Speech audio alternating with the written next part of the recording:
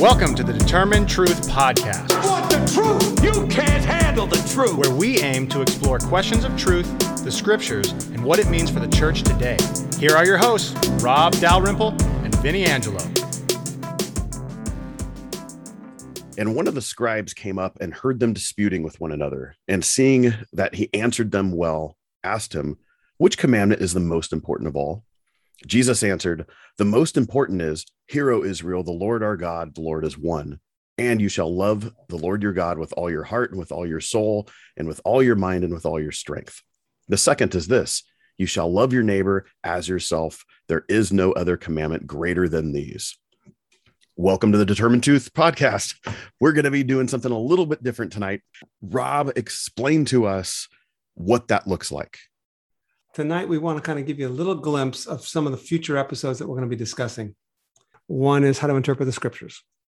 Number two, understand what the kingdom of God's all about. Number three, the depth and beauty and richness of the gospel. And so a lot of times we read the stories in the Bible and we think of them in a simplistic way. And what we want to recognize is actually, if you think about this, there's a lot more depth going on when we learn how to ask the right questions. So oftentimes we don't read things carefully enough, and so we miss the kind of questions that Mark or the gospel author or the biblical writer wants us to ask. And so if we learn how to stop and kind of ask the right questions, we might be able to gain more insight from it.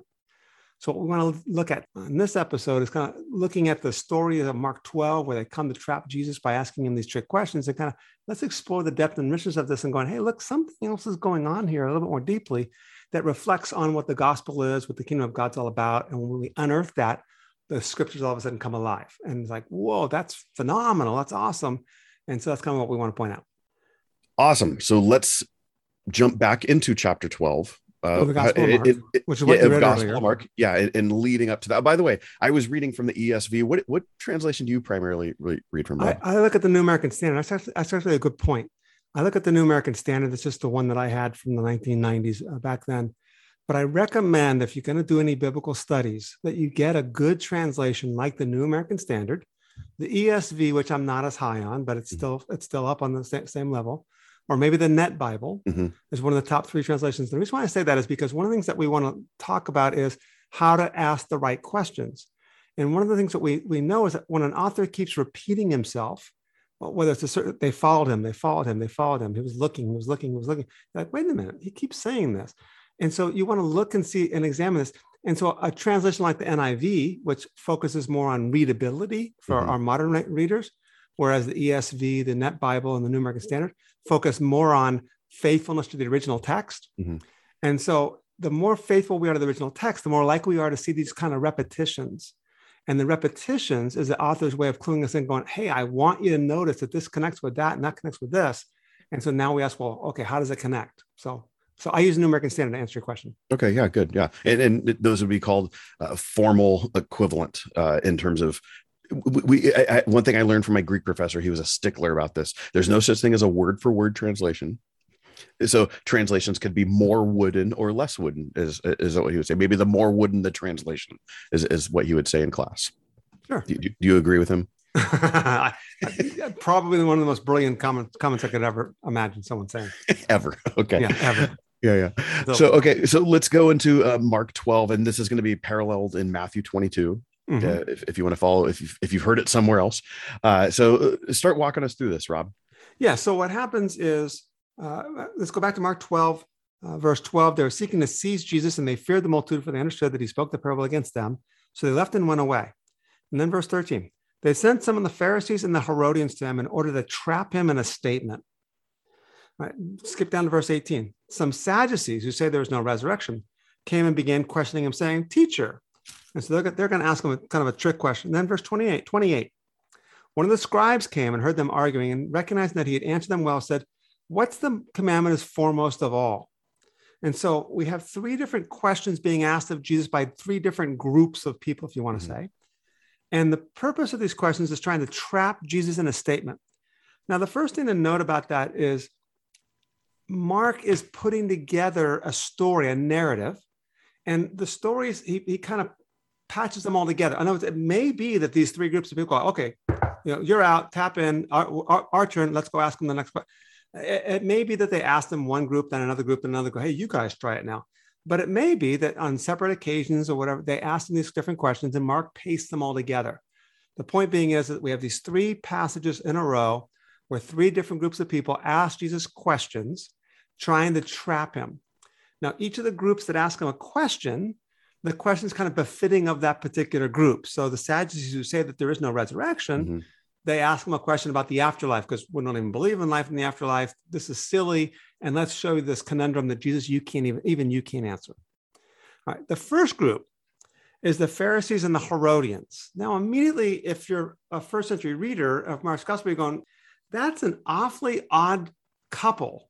Right? Remember the old show, The Odd Couple? This is a really odd couple to be asking them, right? And you know why, right, Vinny? Because, I mean, Pharisees and Herodians, they don't go together.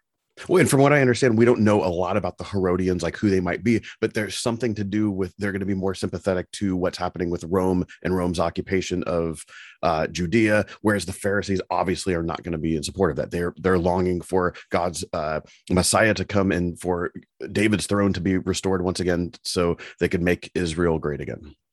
Yes, exactly. So the Herodians are only mentioned in the Bible. The name Herod or Herodians suggests that they're Roman. And so they're on the side of Rome. And the Pharisees are strongly opposed to Roman occupation because only Israel should only be ruled by an Israelite and by a Davidic king. But the Pharisees were pragmatic. And the Pharisees said, well, we know we can't actually do anything about Roman rule. We don't like it, but we're going to tolerate it. And because we tolerate it, Rome will let us have our temple and keep it, and we can keep our sacrifices and keep things going. So as long as we can keep doing the things that we need to do to please God, we're going to kind of tolerate this. But they did not like the Romans at all. So Pharisees and Herodians coming together doesn't make any sense. So they asked Jesus a question, and the question has to do with paying taxes. Should we pay taxes or should we not pay taxes? Now, the idea is that this is a conundrum. You can't get away with this one, Jesus, because if you say, you know what, guys, you got to pay taxes, the Pharisees are going to be totally upset at him because Pharisees don't believe that Rome should be allowed to rule. And of course, Jesus being the Messianic king, you can't be that and claim pay taxes. If he says don't pay taxes and makes the Pharisees happy, oh, cool, you're on our side on this time. Obviously, it's treason against Rome. And Rome's going to execute you, and this is all great. We got you nailed here. And so you're right. What does Jesus say to him? Jesus kind of gives him this response like, oh, never thought of that. Well, because this is like the ultimate trap, right? You literally you don't have a way out of this. Right. And death could be on for answering this the wrong way. Absolutely. So the response that Jesus gives, so when they're asked this question, it's, you're not swayed by teacher, is it lawful to pay taxes? But knowing their hypocrisy. So there's something that Jesus, like, there's the qualifier in there in terms of how he responds. He says to them, why put me to the test? And I'm just curious, like we're looking at this in terms of studying the Bible. Oftentimes teaching people how to study the Bible. When we look at this, is this just simply a test? Is there anything more that we could read from that word or concept? Or is this just literally them testing him in terms of not his theological knowledge, but they're, trapping him in a sense? Like, why doesn't he say that? Like, why are you trying to trap me? Is this another way of stating that? Or what is significant about that? Yeah. Why thou shalt not put the Lord thy God to the test is probably what Jesus is implying by that. But they're not catching that he means that by it because they don't think he's the Lord God. But that's actually for the third one. I'm kind of getting ahead of myself. On the third question. So that's it. You shouldn't put the Lord thy God to the test.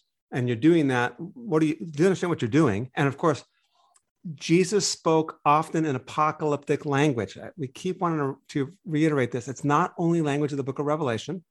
When Jesus tells a parable, it's apocalyptic. Now remember, apocalyptic means to unveil, but it means to use symbolic language and mysterious language, sometimes cosmic upheaval languages. The stars are falling from the sky, the moon becomes blood, things like that. But it only unveils what was hidden to those who have ears to hear. And the Pharisees clearly don't have ears to hear. That's why it says he was explaining everything privately to his disciples. If you want to come after me and follow me, I'll give you the answer to this. All right. So real quick. So while, if you go back a couple episodes, we talk about reading Apocalypse.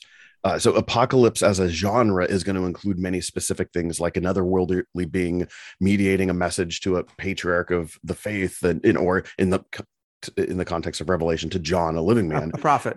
Yeah. And there's always going to be certain things that we're going to look for. That's an apocalypse proper, if you will. Correct. Whereas what we're talking about is apocalyptic language. So we're using it very much as an adjective in that way. It's saying it's apocalyptic, but it's not an apocalypse. Yeah, apocalyptic in the sense that it has to do with the coming of the kingdom and revealing how things really are, as opposed to what you think they are. And the way things really are is that God's in control and God's in power. And this is what his kingdom looks like. It's based on love. It's not predicated on power, the way the kingdoms of the world work, et cetera, et cetera. And it uses the symbolic language like parables are, right? The kingdom of God is like. So Jesus then, after he, challenges them, like, why are you testing me? He then asks this question, bring me a denarius and let me look at it. Right. How is this significant, especially in in Mark's context, in terms of how he phrases this?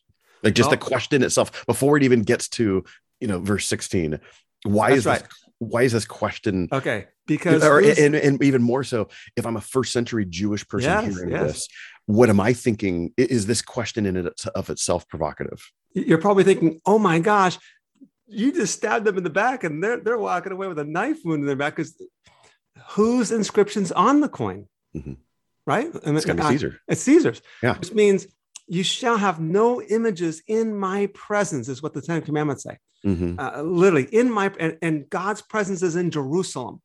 So when Rome became the occupying power in Jerusalem, one of the things they had to do in order to maintain peace amongst the Jewish people, they had to agree not to raise any of the Roman flags or standards up around Jerusalem, because that's just what you do when you march into a city, like at the Olympics, the American flag and the standard, that's what goes first.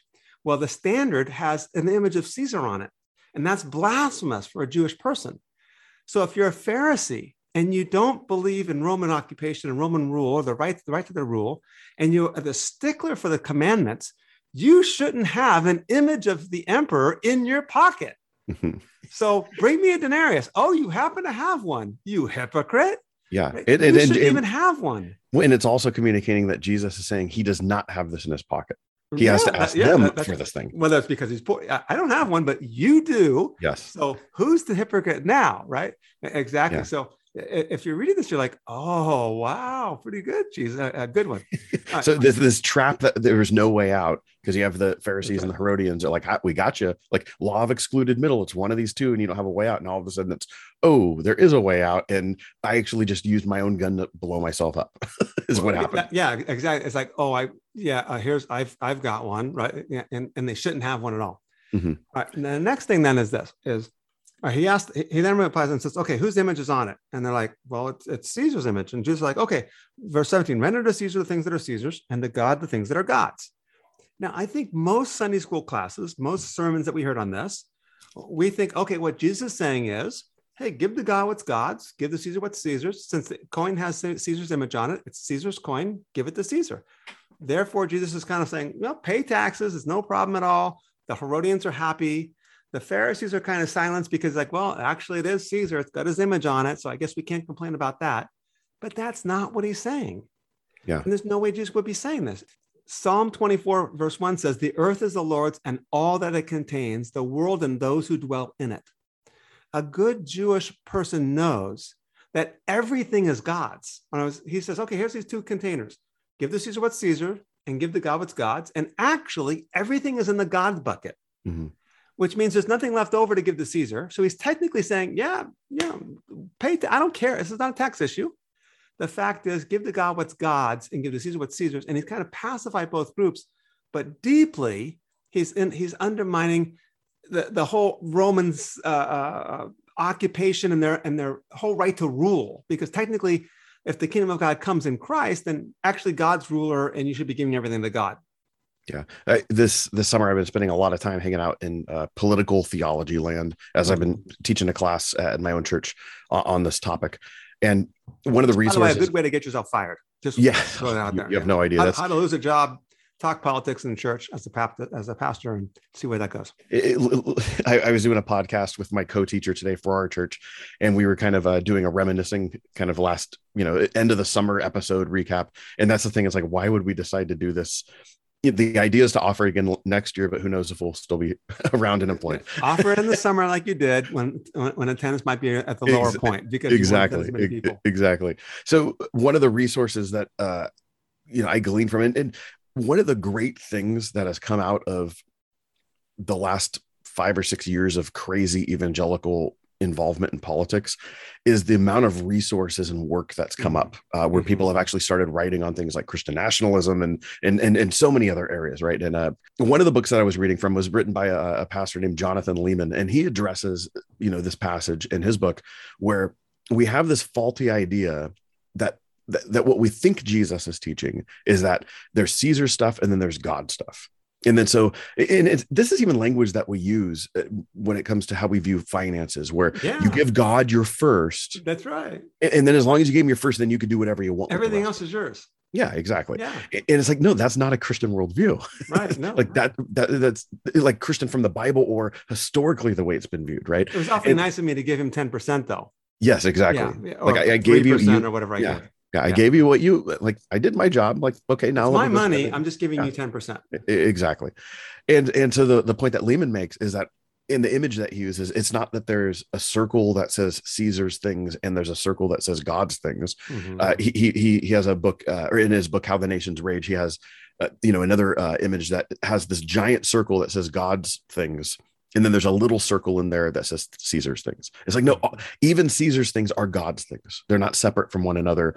Ultimately, it's all owned by God. And we even see this at even the climax of Jesus in the Great Commission in Matthew 28, when he says, like, all authority in heaven and on earth has been given to me. And obviously this is the conclusion of his life before the ascension, but we could all say in light of the inauguration of the kingdom of God, whether it's in the beginning of his ministry or at the conclusion after he's been crowned, as king on the cross and glorified in the ascension, it's like, no, it's all God's stuff and his king gets to own it all. And that's the point that we need to really understand and recalibrate, because it's just been taught wrong. And we've been allowed to be pagans and hedonists in our life in terms of how we view our stuff, which as long as I give the God his sacrifice, then I could go along and do whatever I want. And that's basically how the Roman citizens lived. When you had an ancient deity, they didn't demand fidelity from you. You gave them their sacrifice. And then as long as you gave them their sacrifice, you're good to live how you want. And that's basically the way many Christians live nowadays. It is like a Roman pagan from the first century. That's right. And it's modernism and all that other stuff as well. And so we're going to go in this direction even more deeply in some future podcasts, because you brought up some really good points, but let's not go too far off on that tangent. So let's go now to the second one. And I want to just kind of cover that one briefly. The Sadducees come up and ask him a question. It's about marriage. And the Sadducees don't believe in the afterlife. And now the Sadducees, by the way, we consider them a religious group, but they're much more political minded. They're aristocratic. They're the power. By the way, there were more Sadducees than there were Pharisees. The Pharisees were the minority, but the Pharisees had the power over the people, because the Sadducees were the rich, wealthy, aristocratic power mongers who colluded with Rome and benefited from colluding with Rome. And the Pharisees had totally no respect for Sadducees. And the Sadducees controlled the temple. They controlled the Sanhedrin with the majority of people on it, which is the Jewish Supreme Court. Now, the Sadducees only believe in the first 5 books, Genesis through Deuteronomy. And they ask them a question about marriage. Well, okay, so here's how it works. If this guy marries a woman and the guy dies, and they have no kids, and the brother has to marry the woman and give the wife a child that belongs to the first brother. But what happens if the second brother dies too without any kids, and then marries the third brother, and then the fourth brother, the fifth brother, the sixth brother, the seventh? And so then they go, okay, Jesus, this is so silly. In the afterlife, whose wife is she going to be? And Jesus answers and says, which is kind of, you can see the dagger going in the back. You are mistaken, verse 24. Is this not the reason that you're mistaken? That you don't understand the scriptures? And the answer, of course, is, yeah, that's the reason why you're mistaken. It's because you don't know the scriptures. So again, it's not this loving, gentle, kind response. It's kind of a dagger in the back. Well, even stopping right there, like in 23, where it says in the resurrection, when they rise again, it's like, you guys don't believe in the resurrection. Right. There's a faulty premise on their end. So they're bringing up an illustration of saying, okay, according to your thinking, Jesus, this would be true. And this doesn't make any sense. Therefore, your thinking of resurrection is actually ridiculous.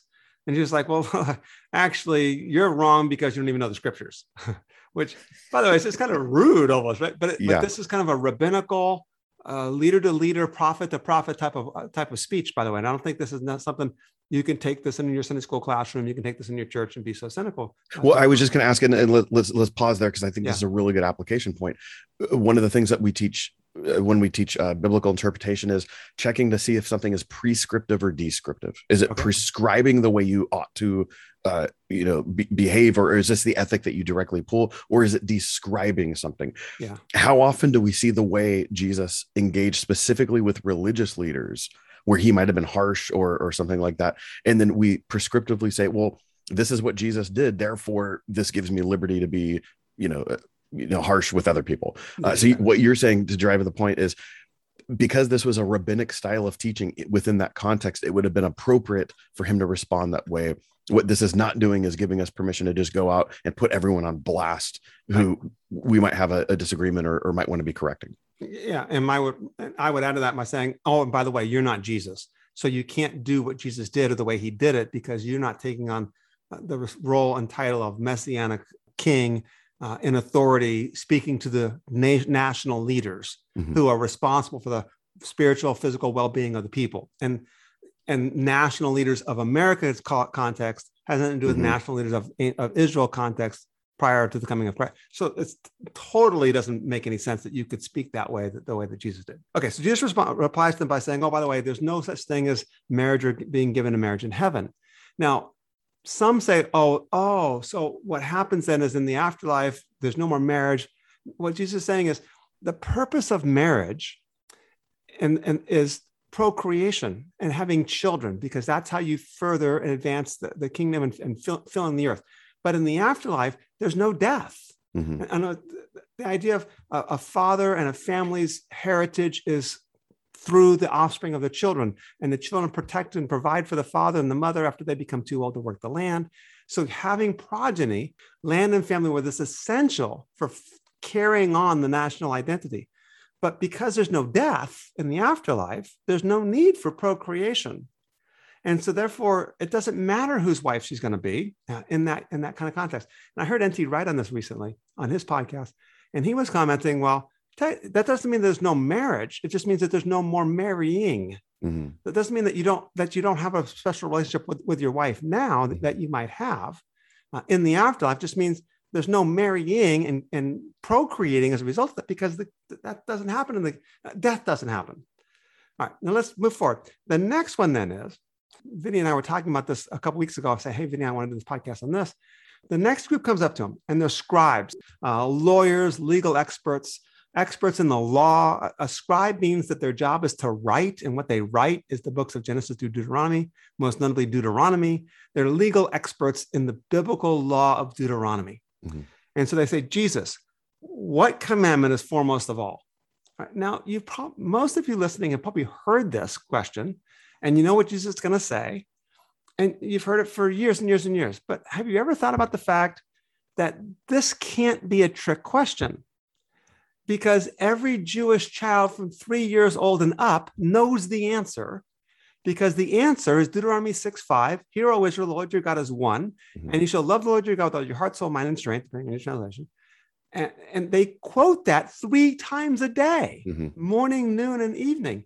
It's on the doorposts of their home. And when they walk in, the Shema is hanging on they touch it as they walk in the doors of their homes. Modern day Jews do this also. So my question is, what is the greatest commandment be a trick question? The answer is, let me think. I'm going to go with love the Lord your God. Oh, I can't believe he got it right, guys. I mean, it would literally be asking someone like, hey, do you know the first 2 words to happy birthday? It's just that you don't have to think about that. What song did I sing for you? Exactly. Why, happy birthday, of course. Oh, right. Yeah, exactly. There's nothing trick about this. So there has to be something else going on. Jesus goes on to say, and you should love the Lord your God, verse 30. And then verse 31, he says, and the second is, and you're like, well, wait a minute. They only asked him what the greatest commandment is. Why is he adding a second? And isn't he actually going to get in trouble for adding a second? Because the first answer is, love the Lord your God. What could be equal with that? So why is he adding a second one? And the second one is, you shall love your neighbor as yourself. So Jesus is doing two things here. The first thing is he's adding a second commandment. Now, he kind of gets away with adding the second commandment because he says there are two and he calls the second one the second one. So it's like, okay, there's one and then there's two. And you're like, well, I don't know if I like this number two, because for a Jew, the love of the Lord your God is exclusive. There can be nothing else on this level. So as soon as he says, well, it's number two, maybe he's not putting it on the same level. All right, we'll let him get away with this. Now, the second reason why that's okay is because the second commandment comes from Leviticus 19. Mm-hmm. You shall love your neighbor as yourself. And Leviticus is part of Genesis through Deuteronomy, right? It's part of the books of Moses. So at least, so the Sadducees can't get upset with them. All right, it's part of the law. It's part of the Levitical law. Okay, all right, we're okay with it. Now we're going to come back to that second one in just a minute, because in Luke's gospel, that second one becomes the issue, and we'll talk about that in a minute. So we mentioned at the beginning, these three passages or these three questions come from Matthew 22 and Mark 12, and Luke takes it and puts it in a different context in the gospel in Luke chapter 10. Something has to be going on. Jesus has to be doing something funny with this greatest commandment, and they're trying to see if they can trap him in it. In other words, everybody knows what the answer is. So there's no way that's a trick question. The point of it is they think Jesus is answering the question differently. They think he's doing something wrong when he says, love the Lord your God, and they're going to see if they can trap him in it. And the scribe said, you're right, you are, teacher. You've said right. He is one. There's no one else besides him. And love him with all your heart, with all your understanding, with all your strength. And to love one's neighbor as himself is much more than all burnt offerings and sacrifices. So they're like, okay, well, we didn't catch him in it. Mm-hmm. But what were they trying to catch him in? Mm-hmm. How was this a trick question? All right, so now what's interesting is most people, they don't think about that. They just think, oh, it's a trick question. And oh, he answered him great. It's like, folks, this is like saying, what does John 3:16 say? It's like, well, I think most Christians can quote that. Oh, Jesus knew that Bible verse. Dang, and I thought we had him. Something's going on. What's interesting is in Matthew 22 and here in Mark 12, the next thing that comes up, it says in verse 35, it says, and Jesus began asking them a question, saying, how is it that the scribes say, and now note the scribes were the one that were asking the question, the legal experts, in verse 35. How is it that the scribes say that the Christ or the Messiah, right? That's who Jesus was claiming to be, is the son of David. Now you're like, well, what do you mean? Of course he's the son of David. The idea is that the Messiah will inherit David's throne. 2 Samuel 7. Mm-hmm. Yeah, and exactly 2 Samuel 7, Ezekiel 37. I'll raise one up like David. And then he says, and David himself, verse 36, said in the Holy Spirit, and what he means by that is he's quoting scripture that you agree was inspired by God.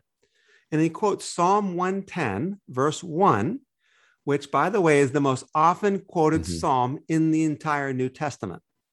And Psalm 110, verse 1 says, the Lord said to my Lord, sit at my right hand until I put your enemies under your feet. So David said of the Messiah. So he's quoting Psalm 110 as though this is about the Messiah. And then he says, the Lord said to my Lord. All right, so there's two Lords there, right? Mm-hmm. The first Lord is Yahweh. Yahweh, yep. The Lord said to, and David's speaking. So the question is, who is the my Lord? And the my Lord must be the Messiah. Mm-hmm. So the Lord said to my Lord, and like, wait a minute. If the Messiah is David's son, which makes him lesser than David, how could David call him Lord? Which makes him the exalted or superior to David. Mm-hmm. And verse 37, David himself calls him Lord. In what sense is he his son? And the crowd enjoyed listening to him. There's no answer. Mm-hmm. They just leave it be. And here's the secret. What Jesus was doing with the greatest commandment, he was saying, love the Lord your God with all your heart, soul, mind, and strength. And just earlier, he told the rich ruler, says, look, if you want to be my disciple, go sell your possessions and follow me. Mm-hmm. Do what I say. I am the Lord your God, whom you are to worship and honor with your heart, soul, mind, and strength. And the Pharisees and Sadducees and scribes thought he might be saying something like that. and they were going to see if he would acknowledge it. Are you actually saying that you are the Lord God that we're supposed to honor? And Jesus like, figure it out. Mm-hmm. David said to the Christ and calls him Lord. Why are you surprised that I'm being called Lord? Even David called me Lord. But they didn't have ears to hear, so they couldn't figure it out. Does that make sense? Yeah, yeah. So it's a trick question because they're trying to see, are you claiming to be the Lord or not? Because everybody knows what the greatest commandment is. Are you claiming to be the Lord? Is that what you're doing? And Jesus is like, well, yeah, the greatest commandment is love your Lord, your God. And you probably should do what I say. But he doesn't answer it that way. He quotes Psalm 110 to let David say it that way. And they're like, what is he saying?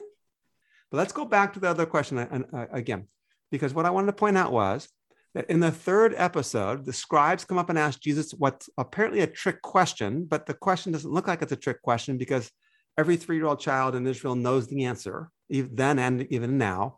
It's, hear, O Israel, the Lord your God is one, you should worship him. But then he adds the second commandment. And like, well, why are you adding a second one? You only asked about one, and adding a second one's just going to get you in trouble anyways. Mm-hmm. So now we'll go to Luke 10 and see how this picks up in Luke 10. And this kind of confirms the hypothesis. Jesus had been teaching this, and he'd been going around saying this on probably on many occasions. And they knew he was doing something funny with it, but they weren't sure what he was doing. So in Luke 10, verse 25, it says a lawyer, which is a scribe, mm-hmm. a legal expert, right? It says, stood up and put him to the test, saying, teacher, what shall I do to inherit eternal life? And Jesus says, well, what's written in the law? How does it read to you? And then verse 27, note, the lawyer is saying what Jesus had said in Mark 12. Mm-hmm. The lawyer says, love the Lord your God, with your heart, soul, mind, and strength. And you shall love your neighbor as yourself. Now, we already mentioned, well, why would Jesus add a second commandment that's only going to pose problems? But he's obviously been saying this enough that the lawyer is going and quotes Jesus by adding the second commandment himself. Mm-hmm. All right. So the first point was he was doing something funny with it because he was actually claiming himself to be the Lord God that you should be worshiping. And that's why he quotes Psalm 110 and David saying that afterwards, both in Matthew and in Luke's gospel. All right. Now the lawyer is going, I think you're doing something funny with the second commandment also. Because he goes on, and then he asked Jesus a question. He says, okay, great. And Jesus said, well, you answered correctly. Do this and you will live. There's your 2 commandments. You're good. Of course, do this and you will live means worship me, right? Because I'm the Lord your God. And I'm not sure he's ready to do this. But then it says, and wishing to justify himself in verse 29, I'm in Luke chapter 10, verse 29. And he said to Jesus, well, who is my neighbor? And then Jesus goes on and tells the famous story or the parable of the Good Samaritan. And again, what we said earlier, he's speaking in apocalyptic language, meaning he's using figures and symbols and figurative language, which is what a parable is, to unveil something, but it only is unveiled to those who have ears to hear. To the disciples, he was explaining everything privately. He tells, what does this parable mean? The Pharisees and scribes and lawyers, they don't actually understand the parables. If you really want to know, I'll tell you what it means. So he tells the parable. And the parable is, look, this guy's on the way from Jerusalem to Jericho. And by the way, it's a 17-mile stretch, 17.5-mile stretch from about 800 feet below sea level in Jericho to 2,600 feet above sea level in Jerusalem. It's a pretty high, it's a very steep grade. And if you walk that road, and stretches of that road are available or accessible today. So if you're taking a tour of the land, you can park your vehicle and kind of walk over the hill a little bit and see what this road was like. And there's a lot of places where bandits could be hiding out. And one of the common things a bandit might do is have like bandit A, hey, you pretend that you're injured, you lay on the ground. And when so-and-so gets off his horse or camel or whatever else to help you, that's when we'll attack. So the priest walks by and says, I'm not sure I'm going to help him. And he passes by on the other side, verse 31. And a Levite also came to the place and he passed by on the other side. Now we think, oh, those guys are horrible religious people. How could they not care for someone? But if you know what's going on, they're kind of being prudent. Yeah. Because this could be a gimmick. And I might not be safe. I'm not taking a risk. But then a Samaritan. And again, knowing the context, we won't go into too much detail, but Samaritans are the hated neighbors up north who are this is always subject to interpretation, but from a Jewish perspective, they're half Jewish, which makes them not Jewish at all. They claim to be the true Jewish people and have the true temple up in the north. Remember, you Jews worship in Jerusalem, but we worship in this place. She's a Samaritan woman, right? And John 4, sorry. John 4, yeah. In John 4. So Samaritans are hated by the Jewish people. Now, you would almost be asking, like, what's a Samaritan doing here? Because this isn't a road that you would even expect a Samaritan on.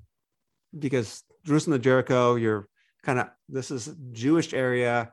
Jews take this road because they're actually, the irony is Jews travel this road to go around Samaria to get to Jerusalem.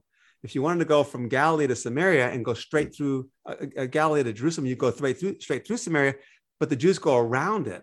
And the road around it actually takes you through Jericho. So having a Samaritan on this road is like, oh, we actually have taken this road to get away from you people. And all of a sudden, here's one of you guys on this road. So the Samaritan goes by and he sees the man in need. It says he bandaged his wounds, put oil on his wounds, which is oil was probably medicine, wine on them. And he brought him on his own beast, took him to an inn, took care of him. And the next day he took 2 denarii, which is a day's wages. He gave it to the man in charge and said, hey, spend these. And if you need more, I'll repay you when I get back. And Jesus says, which of these 3 do you think proved to be a neighbor to the man who fell in the hands of robbers? And he said, that the scribe says, or the lawyer says, the one who showed mercy on him. Wouldn't even name him. How demeaning it is to not be named. So Jesus turns around and says, okay, good, go and do the same. And what he's pointing out is, when you ask, to whom shall I be a neighbor? What you're asking actually is who do I have to love?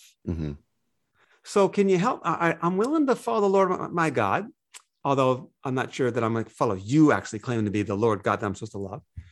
And I'm willing to love my neighbor, but tell me who that is so I know who to love and who not to love. And Jesus says, actually, you're asking the wrong question. The question should be, to whom am I a neighbor? To whom am I? And the answer is, you love everybody like that Samaritan did. And so all of a sudden we go, oh, I thought you were doing something like this, Jesus, because Jesus, you know what you've been doing all along? You've been saying Rome ain't the bad guys. And no, we can't tolerate that. We want a kingdom with a Messiah who will boot the Romans out, establish a Jewish kingdom, and punish our enemies. Now, again, understand this. If you're Jewish, you go back 2,000 years and you were slaves in Egypt. After that, you got released and you had some wars with the Canaanites and some problems with them for a number of years. And then the Assyrians came in and conquered you after the Philistines did their things here and there. And then after the Assyrians conquered you, the Babylonians conquered you. And then the Medes and the Persians conquered you. And then the Greeks conquered you. And then the Roman, and you had a brief reign of Jewish independence during the time of the Maccabees. And then the Romans, you've been occupied under foreign oppression for 2,000 years. And now Jesus comes along and says, I'm the Messiah. And oh, by the way, we're going to include the Gentiles and the Romans in it. You're like, no, it's not for them. They've oppressed us for 2,000 years. Punish them, Jesus. Like, no. You're asking the wrong question. Yeah, you have to love them too. And like, no, can't be part of this kingdom then. So he's doing something funny with the commandment. That's why it was a trick question. What he was doing funny with it was, he was saying, I'm the Lord your God whom you're supposed to love. Oh, really? Yeah. Even David called me Lord. Oh, right? Oh, ding, ding, ding, ding, ding. But they weren't willing to admit that. And he added a second commandment. And the second commandment is, if you love the Lord your God, you will also love those whom he has created, right? You will love your neighbor as yourself. Okay, cool. Let's define neighbor. Just like, no, you're asking the wrong question. Because you want to define neighbor, like the Pharisees wanted to define neighbor, and it wouldn't include a poor Israelite. It wouldn't include a widow. It wouldn't include an orphan. It wouldn't include the needy. It wouldn't include the handicapped. You would even exclude Jewish people because of their status. And just like, no, my kingdom includes them. And in fact, since you invited guests won't come to the meal, go out to the highways and the byways, because many will come from east and west and feast with me at the table of Abraham. And that means Gentiles also. And those are words we're going to kill you for.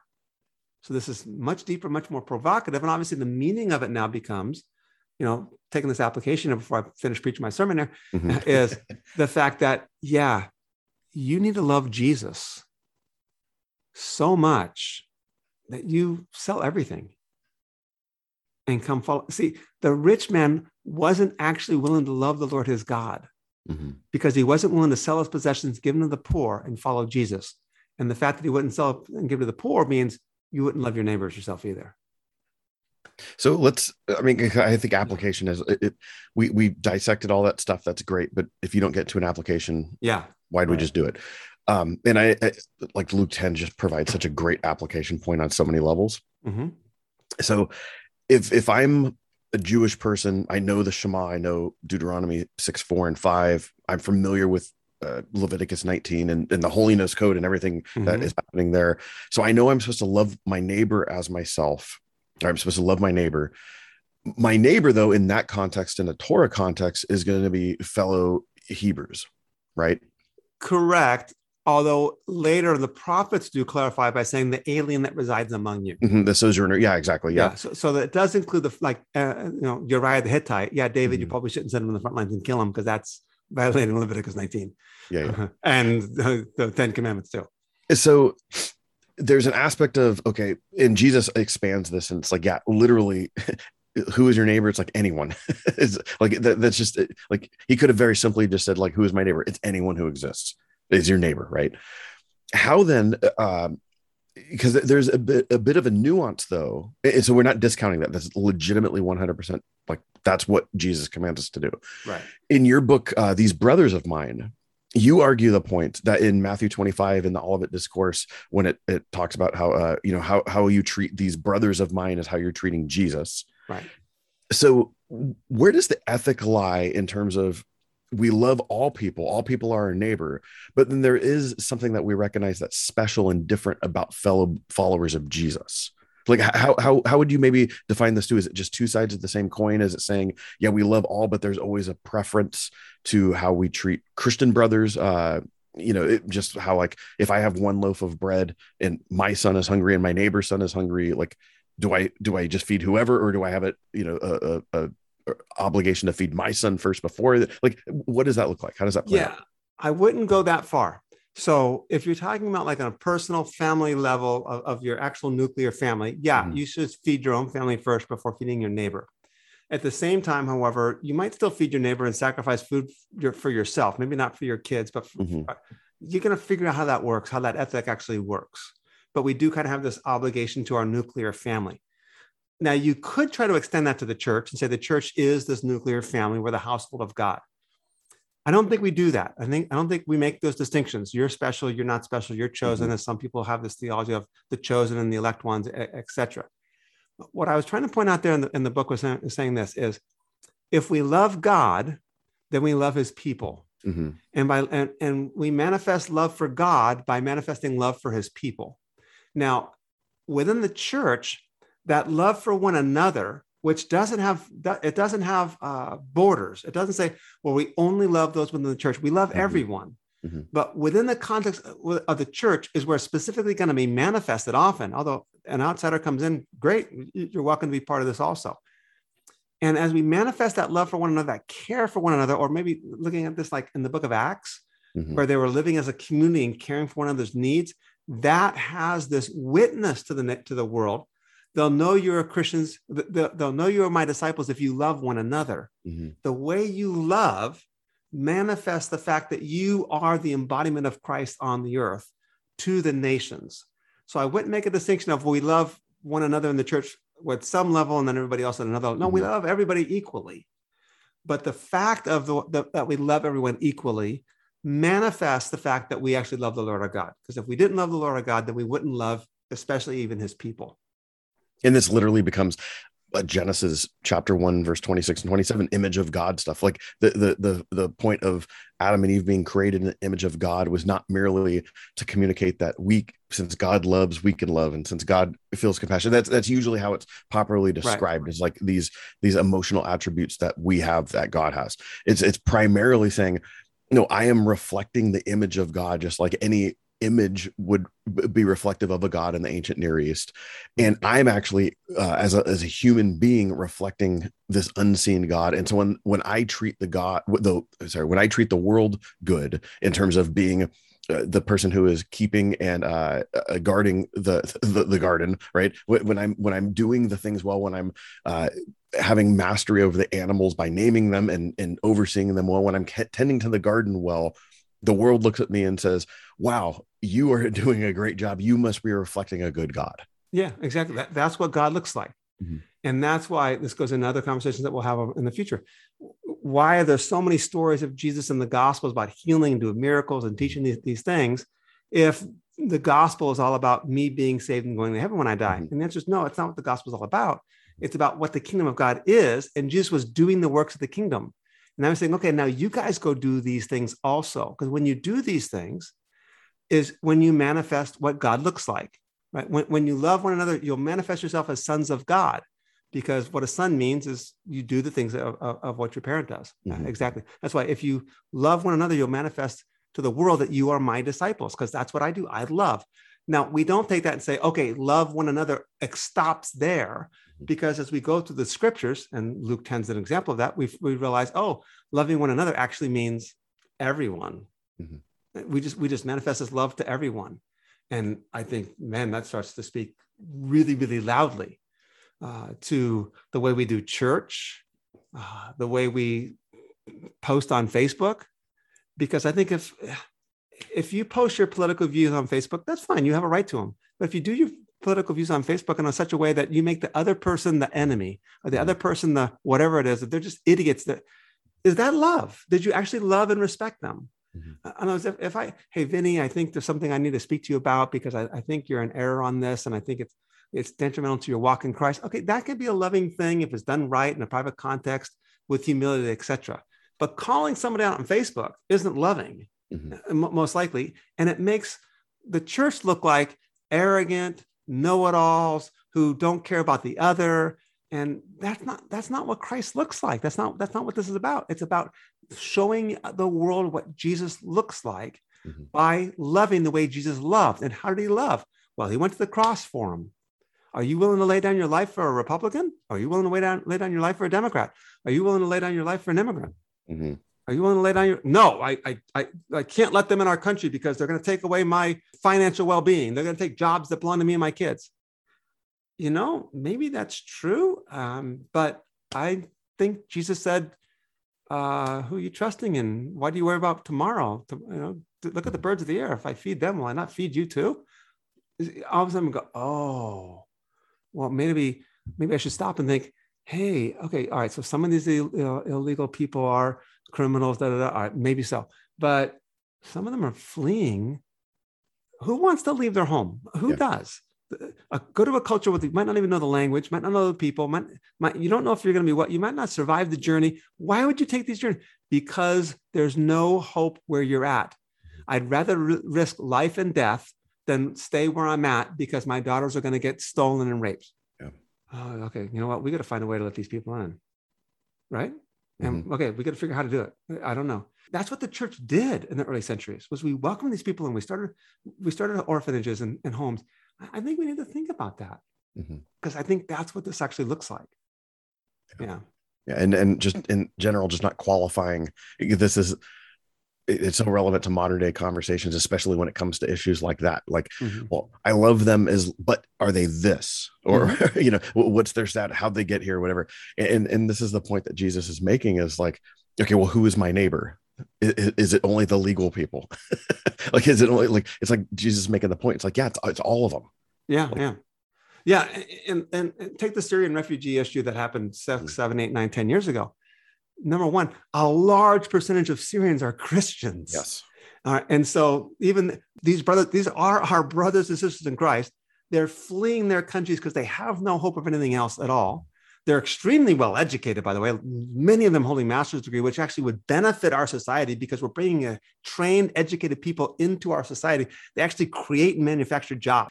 And we're like, no, some of them are terrorists. Well, all right, guess what? Our government's job, any government's job, is to actually vet the people out and make sure they don't let terrorists in. The United States government actually has one of the best vetting processes in place of any government in the history of the world. So but we're like, don't let any of them in. Like, no, vet them and vet them well. But let them in, because where else are they going to go? They're going to die.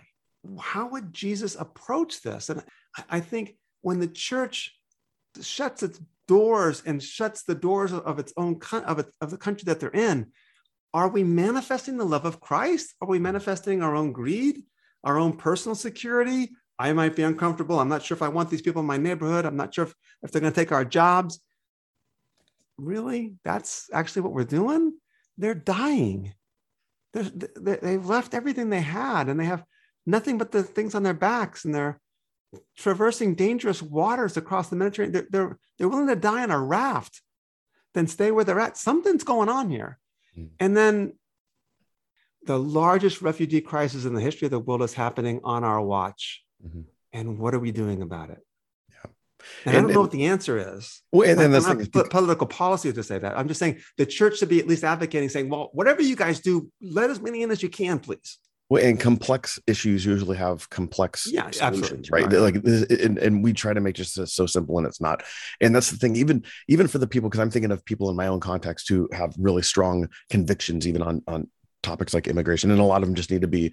We need to work through this, I think, as a church in general, because this is something that it's not new, but we're finally having to really deal with it on so many different levels. And even I would even encourage people, regardless of where you come down on this issue, mm-hmm. whether it's more of just like, hey, let them in, we'll take them, or hey, no, we really need to, be more diligent about things. Wherever you end up landing, make sure that you go through a deliberate process and you're processing that in a Jesus ethic kind of way. Mm-hmm. And it is not, I don't think there's a right answer in this. Right. We could use wisdom to arrive at different answers, but there's a wrong way of arriving at that. And even if two people have the same exact conclusion, one of them could get there out of bigotry or fear or wanting to maintain greed. I need more for me. It's like, man, the way you get there matters, and because that's ultimately probably reflecting the way you view people who look differently than you. Mm-hmm. What we wanted to do tonight then was just kind of give you a taste of saying, hey, look, as we go into the gospel stories, we want you to see that there's actually something deeper going on. It's more revolutionary, more provocative, more intense. What questions should we be asking? And so we're going to be doing some podcasts on these topics as well. Hopefully in the next couple of weeks as well, we're going to have some updates on Afghanistan and other parts of the world too. And then we'll kind of continue on with this. So I hope you guys had fun. I did. I don't know about you, Vinny. And it was all right. Okay. Thanks. It was okay. We'll edit as much as we can and see if we can make this work. I'm going to ask for some of my money back. Yeah, absolutely. Yeah, no problem. So, all right, guys. Hey, hope everyone has a great day. We'll catch you guys soon. And this was good. Go back and reread through Mark 12 again to everyone and see if you could recall the things that Rob was teaching through in terms of identifying why these questions were happening. Don't just say, oh, wow, that was an interesting topic, but make sure that you're actually, can you articulate that? Can you take someone else through that? Because that's an important aspect, I think, of grasping what the text is saying there. That's right. One more thought. Hey, if you're listening to this live 2021, sometime in early September, I'm going to be doing a Zoom Bible study class on Wednesday nights. Go to the contact me page on determinedtruth.com, fill that out, and let us know if you want to be part of that Bible study on Wednesday nights. We'll be recording that, hopefully, and getting that posted. And then if you're listening to this a year later, 2022, 2023, 2024, no, actually, Jesus returns in 2023, so 2024 wouldn't happen. Okay, just kidding. We're hopefully going to be putting videos together on YouTube with courses. And what we're going to focus on is we're going to start with what is the gospel? How do we engage in these issues of culture and politics, et cetera, et cetera? And the answer is, well, we first have to have the context of what the gospel is, what the kingdom of God is. And so we're going to be walking through the gospel of Mark and answering and asking kind of these questions on a slow basis and kind of opening our eyes to some of these really fun passages and insightful scriptures. So that's the plan. Absolutely. All right. Until we see you later, I will see you tomorrow night because we're going to be doing a fantasy football draft. So That's right. That's right. All right, everyone else. We'll see you guys soon. Bye-bye. Bye. Thank you for listening to today's podcast. Please subscribe to and like our podcast. You can follow Rob's blog at determinedtruth.com or purchase his books on amazon.com. See you next time.